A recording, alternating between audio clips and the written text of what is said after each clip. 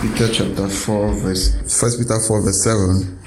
Let us go back and have an understanding from the very first chapter, the very first verse. Amen. Hallelujah. The Bible says, for as much then as Christ has suffered for us in the flesh, for as much then as Christ had suffered for us in the flesh, arm yourselves likewise with the same mind. Jesus Christ did not suffer for us in the spirit.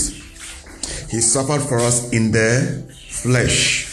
Because what had to give us salvation was not the sacrifice of the spirit, but rather the sacrifice of the flesh. Amen. What was needed for our salvation to be complete was the blood that was shed on the cross of Calvary on the day of the crucifixion. And the spirit does not have blood, and the spirit cannot die. So his coming in the flesh was for the reason that blood comes from the flesh. In the book of Leviticus, the Bible says, for the life of the flesh is in the blood. Amen. For the life of the flesh is in the blood. Therefore, when you take out the blood, you have taken out life from the flesh. So the only way that Jesus Christ could die was if the blood had to be taken away from his flesh. Amen. That's why when he died on the cross, blood had to come out or gush out. When they pierced his side, blood came out. The Bible says water and blood gushed out. When it says gush out, it means it comes out with force. Amen. Hallelujah. It's like when you pierce, you cut your hand. What happens is that if you touch a particular artery, amen, the amount of blood that comes out is always faster. Sometimes it's coming like a tap, right? You can test to that. Amen. That's when we talk about gushing out, or mostly when your tap is not flowing, and all of a sudden water comes. That first instant that water comes, and what happens? That's gushing out, right? That's the same thing that happened when the Roman soldier pierced the side of Jesus. The Bible says water and blood gushed out. Other verses says rushed out. Amen. So he suffered in the flesh and was glorified in the spirit. Amen. He suffered in the flesh. He was glorified in the spirit. So as believers, do we need to be glorified in the flesh and suffer in the spirit? No, the reverse cannot be true. We are also called to carry our cross and follow him, which means we also need to suffer in the flesh to be glorified in the spirit. But it doesn't mean that we are glorified in the spirit only when we die. Amen. We are glorified in the spirit because our spirit becomes one with the Holy Spirit. Therefore, we manifest the glory of God even while we suffer in the flesh. Amen. The Bible says, arm yourselves likewise with the same mind. What same mind?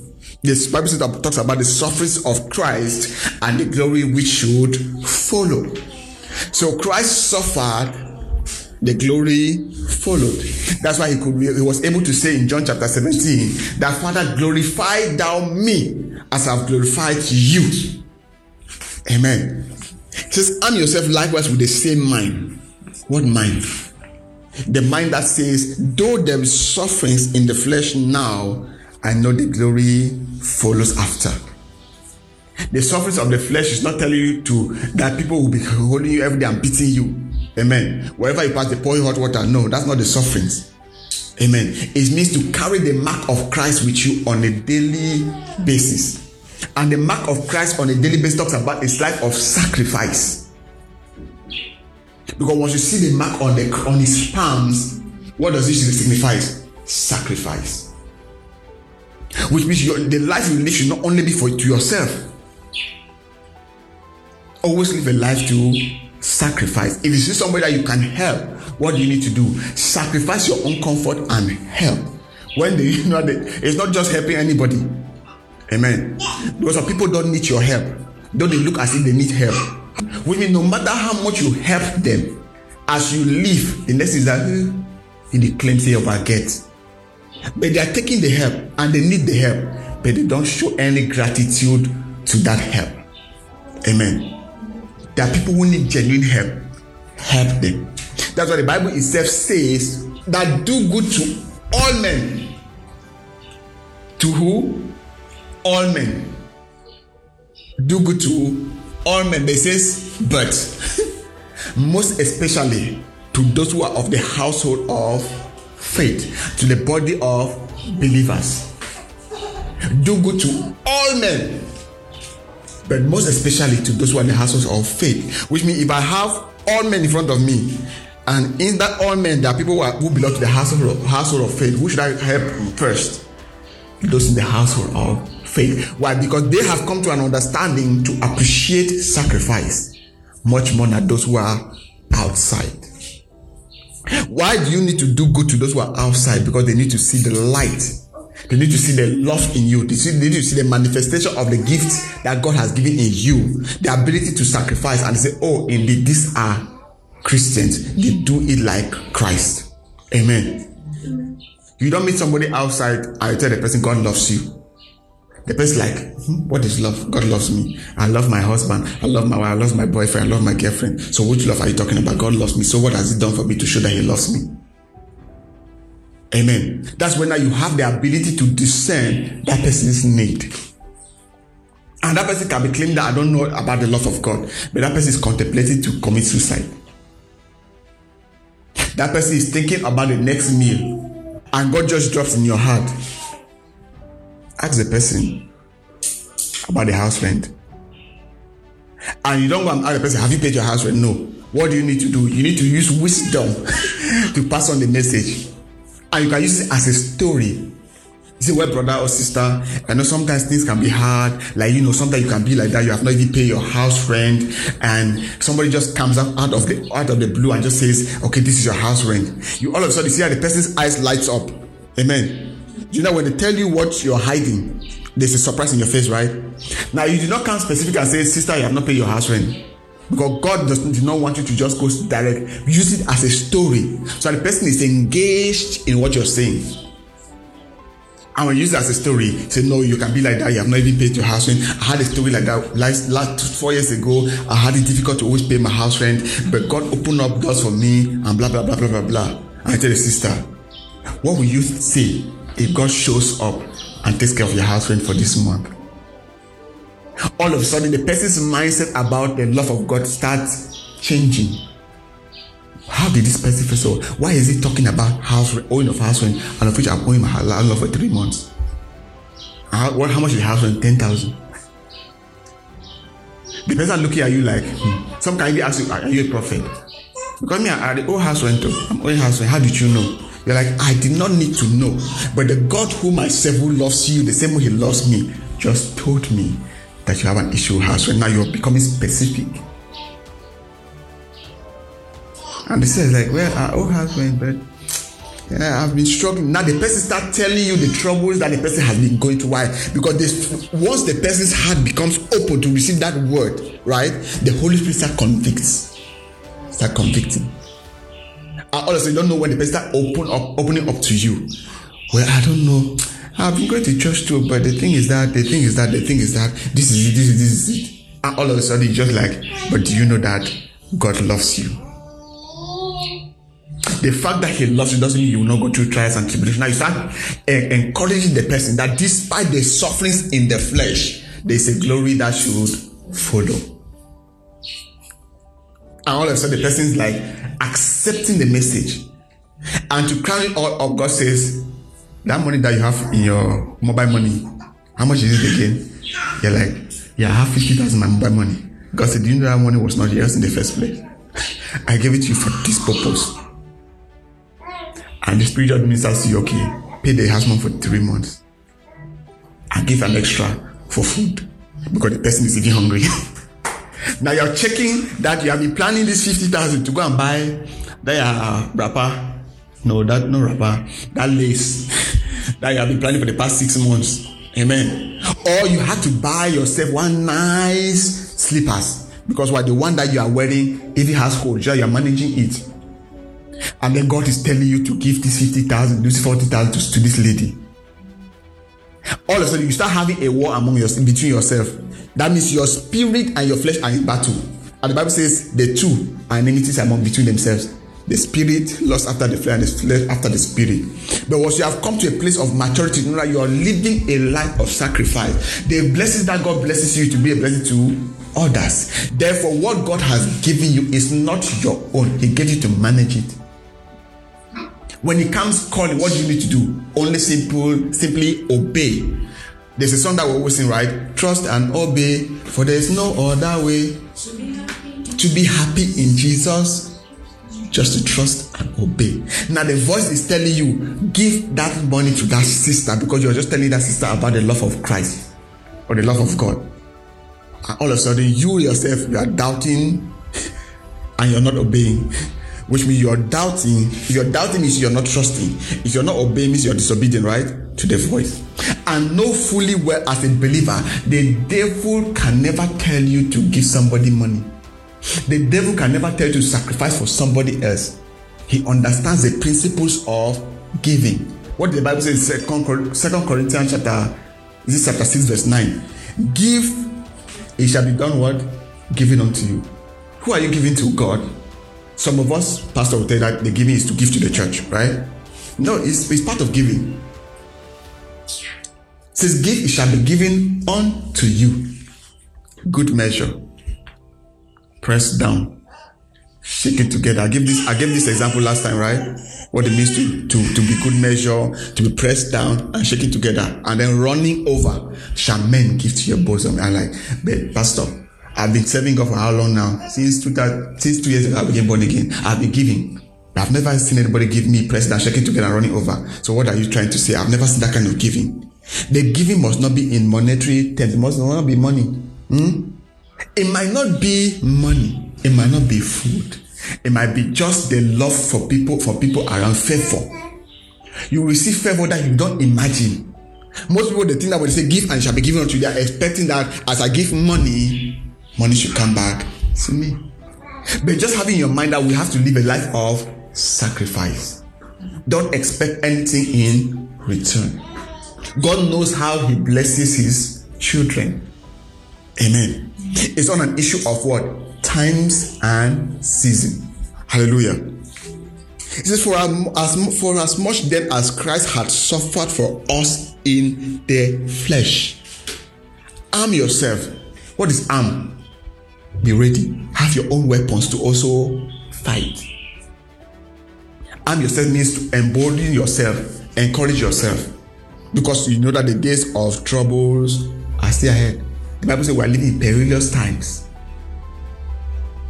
That's why I find people like Senior Prophet Joshua, God takes them away, because the times that we are entering into are getting darker and darker.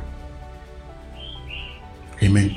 The agenda of the devil is being manifested and unveiled, and we are seeing the pure evidence of it every single day on media, on social media, on traditional media, on whatever sector you can find, in music industry and every film industry. They are pushing the agenda. What are they doing? They are pushing the agenda. They are capturing the minds of the young generation. You find all the demonic signs that are showing in cartoons every single day.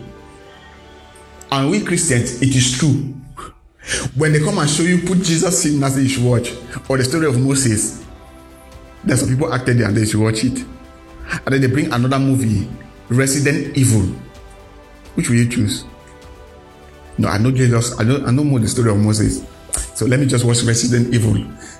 And in the Resident Evil, what they are showing is that you think that it is just acting, but they are giving you a picture of what is coming. Most of the realities of today were the fictions of 20, 30 years ago. Amen. The realities of today were fictions 20, 30 years ago. This smartphone that we are using, that will make our fingers like this, in the movies of 1970, 1960, 1930, they showed it in their movies. How could they show it 30 years ago? It became manifested only 10 years ago. The computers we have now were shown in movies 40 years ago, 60 years ago, 80 years ago. But now, we find computers became mainstream in the 2000s. And the technology keeps developing further and further. The more you look as if it's making your life easier, You have to think as a believer, it is making you more enslaved and into it. Amen. You are getting more enslaved and entangled into it.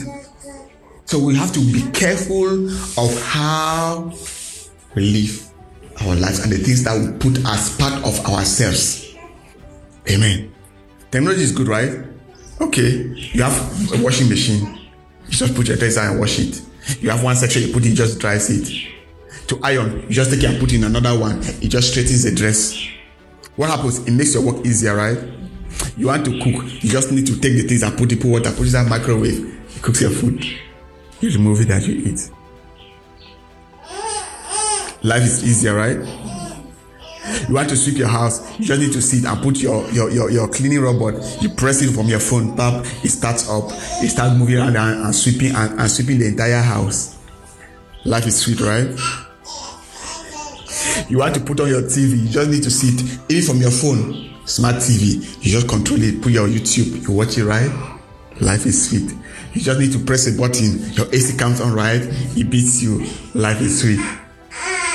As you enter your house, you just press from your phone. If I don't even need to press anything, as your sensor from your gate, you realize that you're coming closer to the gate, it opens by itself. You just enter.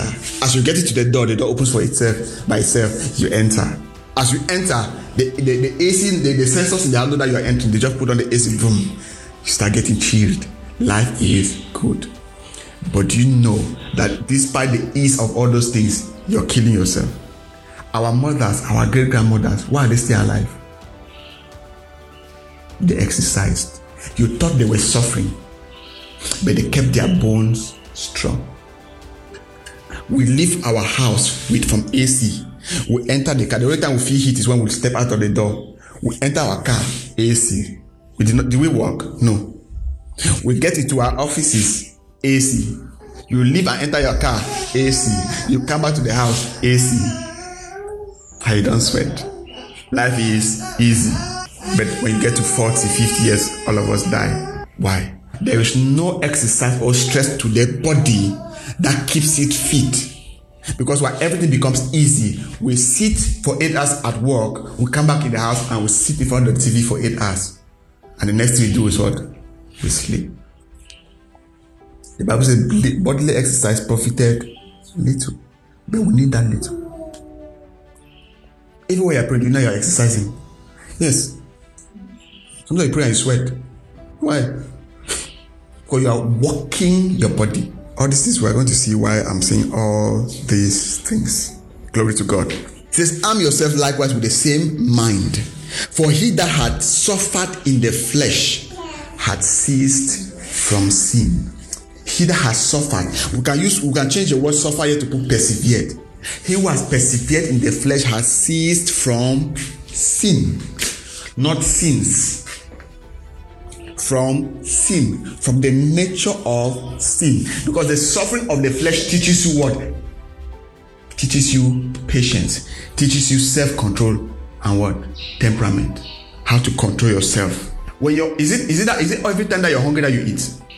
Even though there's food in the house, it's not every time that you're hungry you eat. You're like, but I just ate 2 hours ago. There are times that you're thirsty, but you just drank water, right?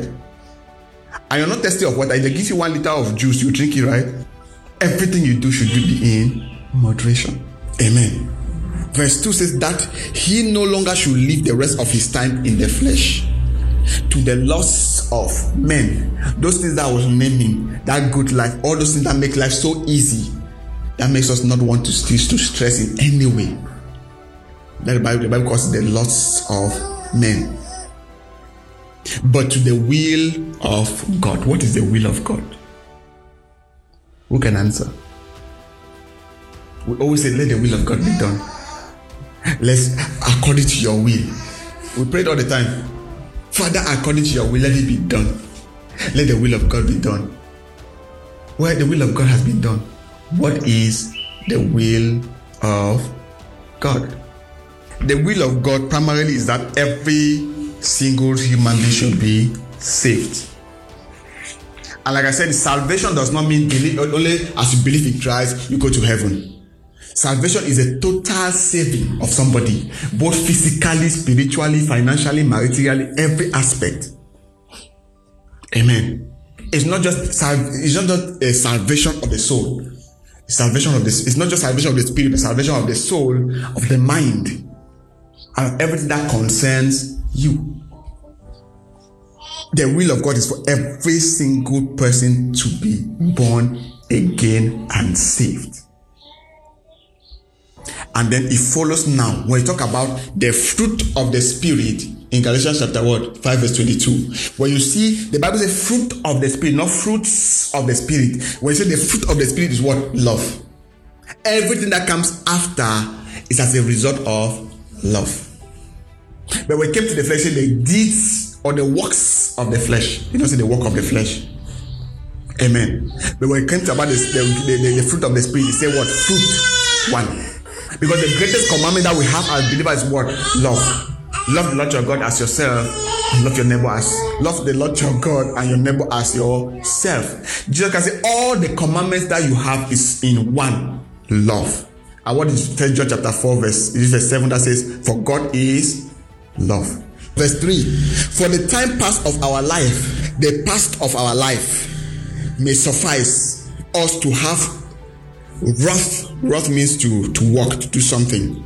The will of the Gentiles. When we walked in what? Lasciviousness. What is lasciviousness? It says morbid sexual desire or a propensity to lewdness. It's talking about carnality, eroticism. What people mostly say, I'm sexy. Sexism. Amen. Where we dress to impress. You wear your dress, every part must show. Why? Because according to you, you are not doing it for anybody, or you are doing it to have self-confidence. So when you expose yourself, you have self-confidence. Really. So those who cover their body are doing what? Are timid. Be confident of who you are, despite the sufferings that happen, the scars of this life. Amen. Because the flesh you find goes back to dust. People have accidents. Limbs are chopped off. Like me this morning. This is bruise and wound. I was trying to sacrifice the wall to clean it. And I'm making my hand, the wall just said, okay, take small. Will I go and cut this finger? I will broke the wall because I had a wound. No. Amen. When I look at the wound, I keep thinking, if this small wound that's on my hand with this blood, I find it painful. What more of Jesus, the suffering that he did, the sacrifice he made? He was not just taken directly to the cross and nailed. He was whipped and ridiculed. When they talk about whip, he was not whipped with normal cane. Amen. The whip that they used it was like metal chains that had small like razor blades that they have hung on it. Amen. We mean as they whip him once, they don't whip him and remove, they whip him and pull. So as they are whipping, flesh is coming out. It's a picture that when you see it, right, you will keep thanking God for your salvation. The suffering that Christ suffered, right? I don't see a human being that can take it. You're not whipped with cane. Before we knew that he was just whipped with normal cane, they were just whipping him and he had wounds. No. They whip him and they pull. As they pull, it digs his body. Let me put it that way. Remember when you're turning chicken, right? I was not one whip. How many times did they whip him and pull? So imagine all your back hurts, is bleeding. So the sacrifice of his blood did not just happen directly on the cross. It was a process. When they came, what did they do? They took a crown of thorns, put it on the head. When they put it, what did they do? There are veins here. When you take your hand and put here and block it, right? Or just press a little bit, you find that it's beating. That's blood that goes to your head. And you put this side, it's blood that comes back from your head. Mostly the left side is what sends blood into your head. And this side brings it back to circulate it around your body. That's why if this brain, any of them is cut, the simple thing that happens to you, you have what they call brain dead. You become brain dead. Because your brain is suffocated. Oxygen does not go back. Because what takes oxygen to your brain is what? The blood that is pumped into your head. Once that vein cuts, most people who die through accident, finally the first cause is what? Blood has ceased flowing to their brains. Most people who have head injuries. And what happens is that your heart is still beating, your body is still alive, but your brain is dead. Amen. And in such a case, that person is in what they call vegetative state. Such a person can be, there are people who have been in coma for 15 years. Which means that brain function has reduced so much that there's no hope of survival. But the family said no. The person is still breathing. The person's heart is still beating, so the person is still alive. And people like that, 30 years in coma. You have to say, does the person is himself is dead, because what makes you to dream is the brain. But the brain is completely dead. So what are you dreaming? The person is not even aware of his existence. Because as concerns life, that person's life has already been taken away. But there's always that hope that maybe one day the person can come back.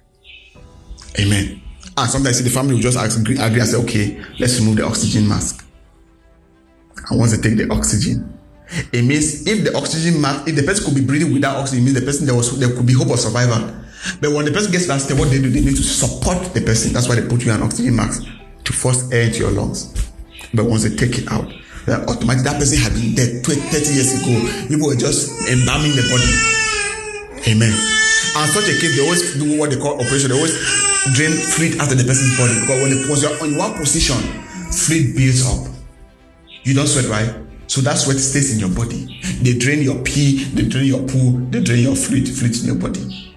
And most of those people, what happens is that they always grow fat on that position because of no exercise. Amen. The Bible talks about the will of the Gentiles when we walk in lasciviousness, in lust. It says excess of wine. These are scriptures that keep telling us that it's not a bad thing to drink wine. But the Bible always talks about excess of wine. And I ask the question, if wine was that bad, why did Jesus Christ turn water to wine? And many people say that Jesus Christ turned water to wine, but he did not drink it. What was he doing in the feast if he was not drinking wine?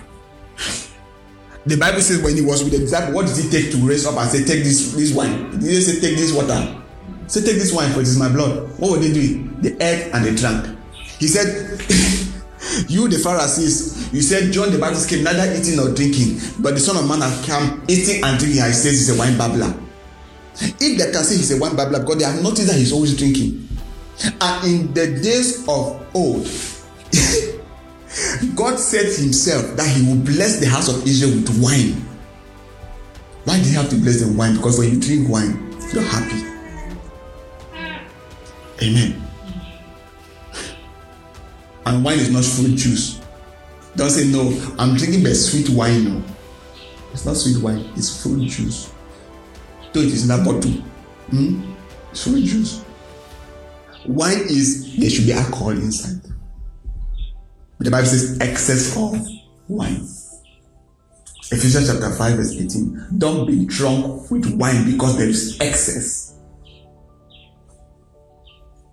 Amen. It says excess of wine. Go to bars. This is Sunday morning, right? But there are times that you go 7 o'clock, there are people who go and knock people's houses to and drink. You find them in bars sitting. Go to the roadside. Go and meet them. They are there sitting and they are already drinking. Excess of wine. The Bible talks about revelings. Reveling is partying. Reveling is talking about enjoyment, having a good time. But does it mean that we should not have good time? Jesus Christ came that we may have, like John 10 verse 10. I came that you may have life and have it more abundant. What does it mean to enjoy life? But how do we enjoy life as believers? We enjoy life by believers by being sacrificial. Because your joy should be that the next person around you is also comfortable as you are. It doesn't mean that take everything and give the person and start staying on the street, right? Say, no, I saw one family there, they are suffering. So you should come and take my house. I'll be paying the rent, and then me I'll be staying under the bridge. That's what the Bible is saying. The Bible said, do good to all men, most especially to them those who have the household of faith. And he came and said, he who cannot take care of his own household is worse than an unbeliever. Take care of your home first. Because once you don't take care of your home and your home becomes broken, the church has failed. Amen. Take care of your home, take care of the church, and the church concerns the body of believers. Hallelujah. We're rounding up. It says revelings, enjoyment, banquetings, partyings. It is an abominable idolatries. That's why I was mentioning those things like smart TV, AC car, AC, all those things. Idolatries are those things that you use to replace God with, that you think you cannot do without them. Don't align your life to physical gadgets. Don't align your life and you can key for things that one small high voltage can blow it. And how much did you spend? 500,000 francs. And what happened is that your child is just passing and took a spoon and is making and said, "Daddy," and just makes like this on the screen. Poof. You came and you put the TV on the screen, you're making a as if it's falling jingle. Amen. What do you look at? The next thing you are thinking of that receipt, that 550,000, and you look at the child. The love you have for the child is holding you back from taking that child and replacing with the TV. Never put value to the things that are perishable, the things that are physical, because they are all there to what? Perish. The Bible even talks about our bodies. Though the outward man perish means dies. But our focus should be on renewing the inward man day by day. The Bible is talking about the sufferings of Christ and the glory that follows. Our focus should be on the glory that comes after. It's not about dwelling on the suffering, because if you dwell only on the sufferings, you can have an issue of depression. You find there are many pastors and believers who are depressed, who are living in absolute depression, stress. You are 25 years, all your hair is white. All your head is white, stress. Once you come to a point where people who meditate often, stress less. This is the reason why I'm saying all these things. Amen. Verse 7. I'm skipping and coming right to verse 7. It says, but the end of all things is at hand. Amen. But the end of all things is at hand. Be you therefore sober and watch unto prayer. Be therefore sober and watch unto prayer. What does it mean to be sober? It says not affected by a chemical substance. When you drink, right, they say you should be sober. Means when you drink alcohol is a chemical substance, right? That changes your mind. It changes your hormonal balance. That's why somebody who is drunk, the person is still normal like you, but what makes the person always staggering? Because it has changed the format, the informational part that needs to hold you firm, upright. Your brain that keeps you focused to move on a straight line.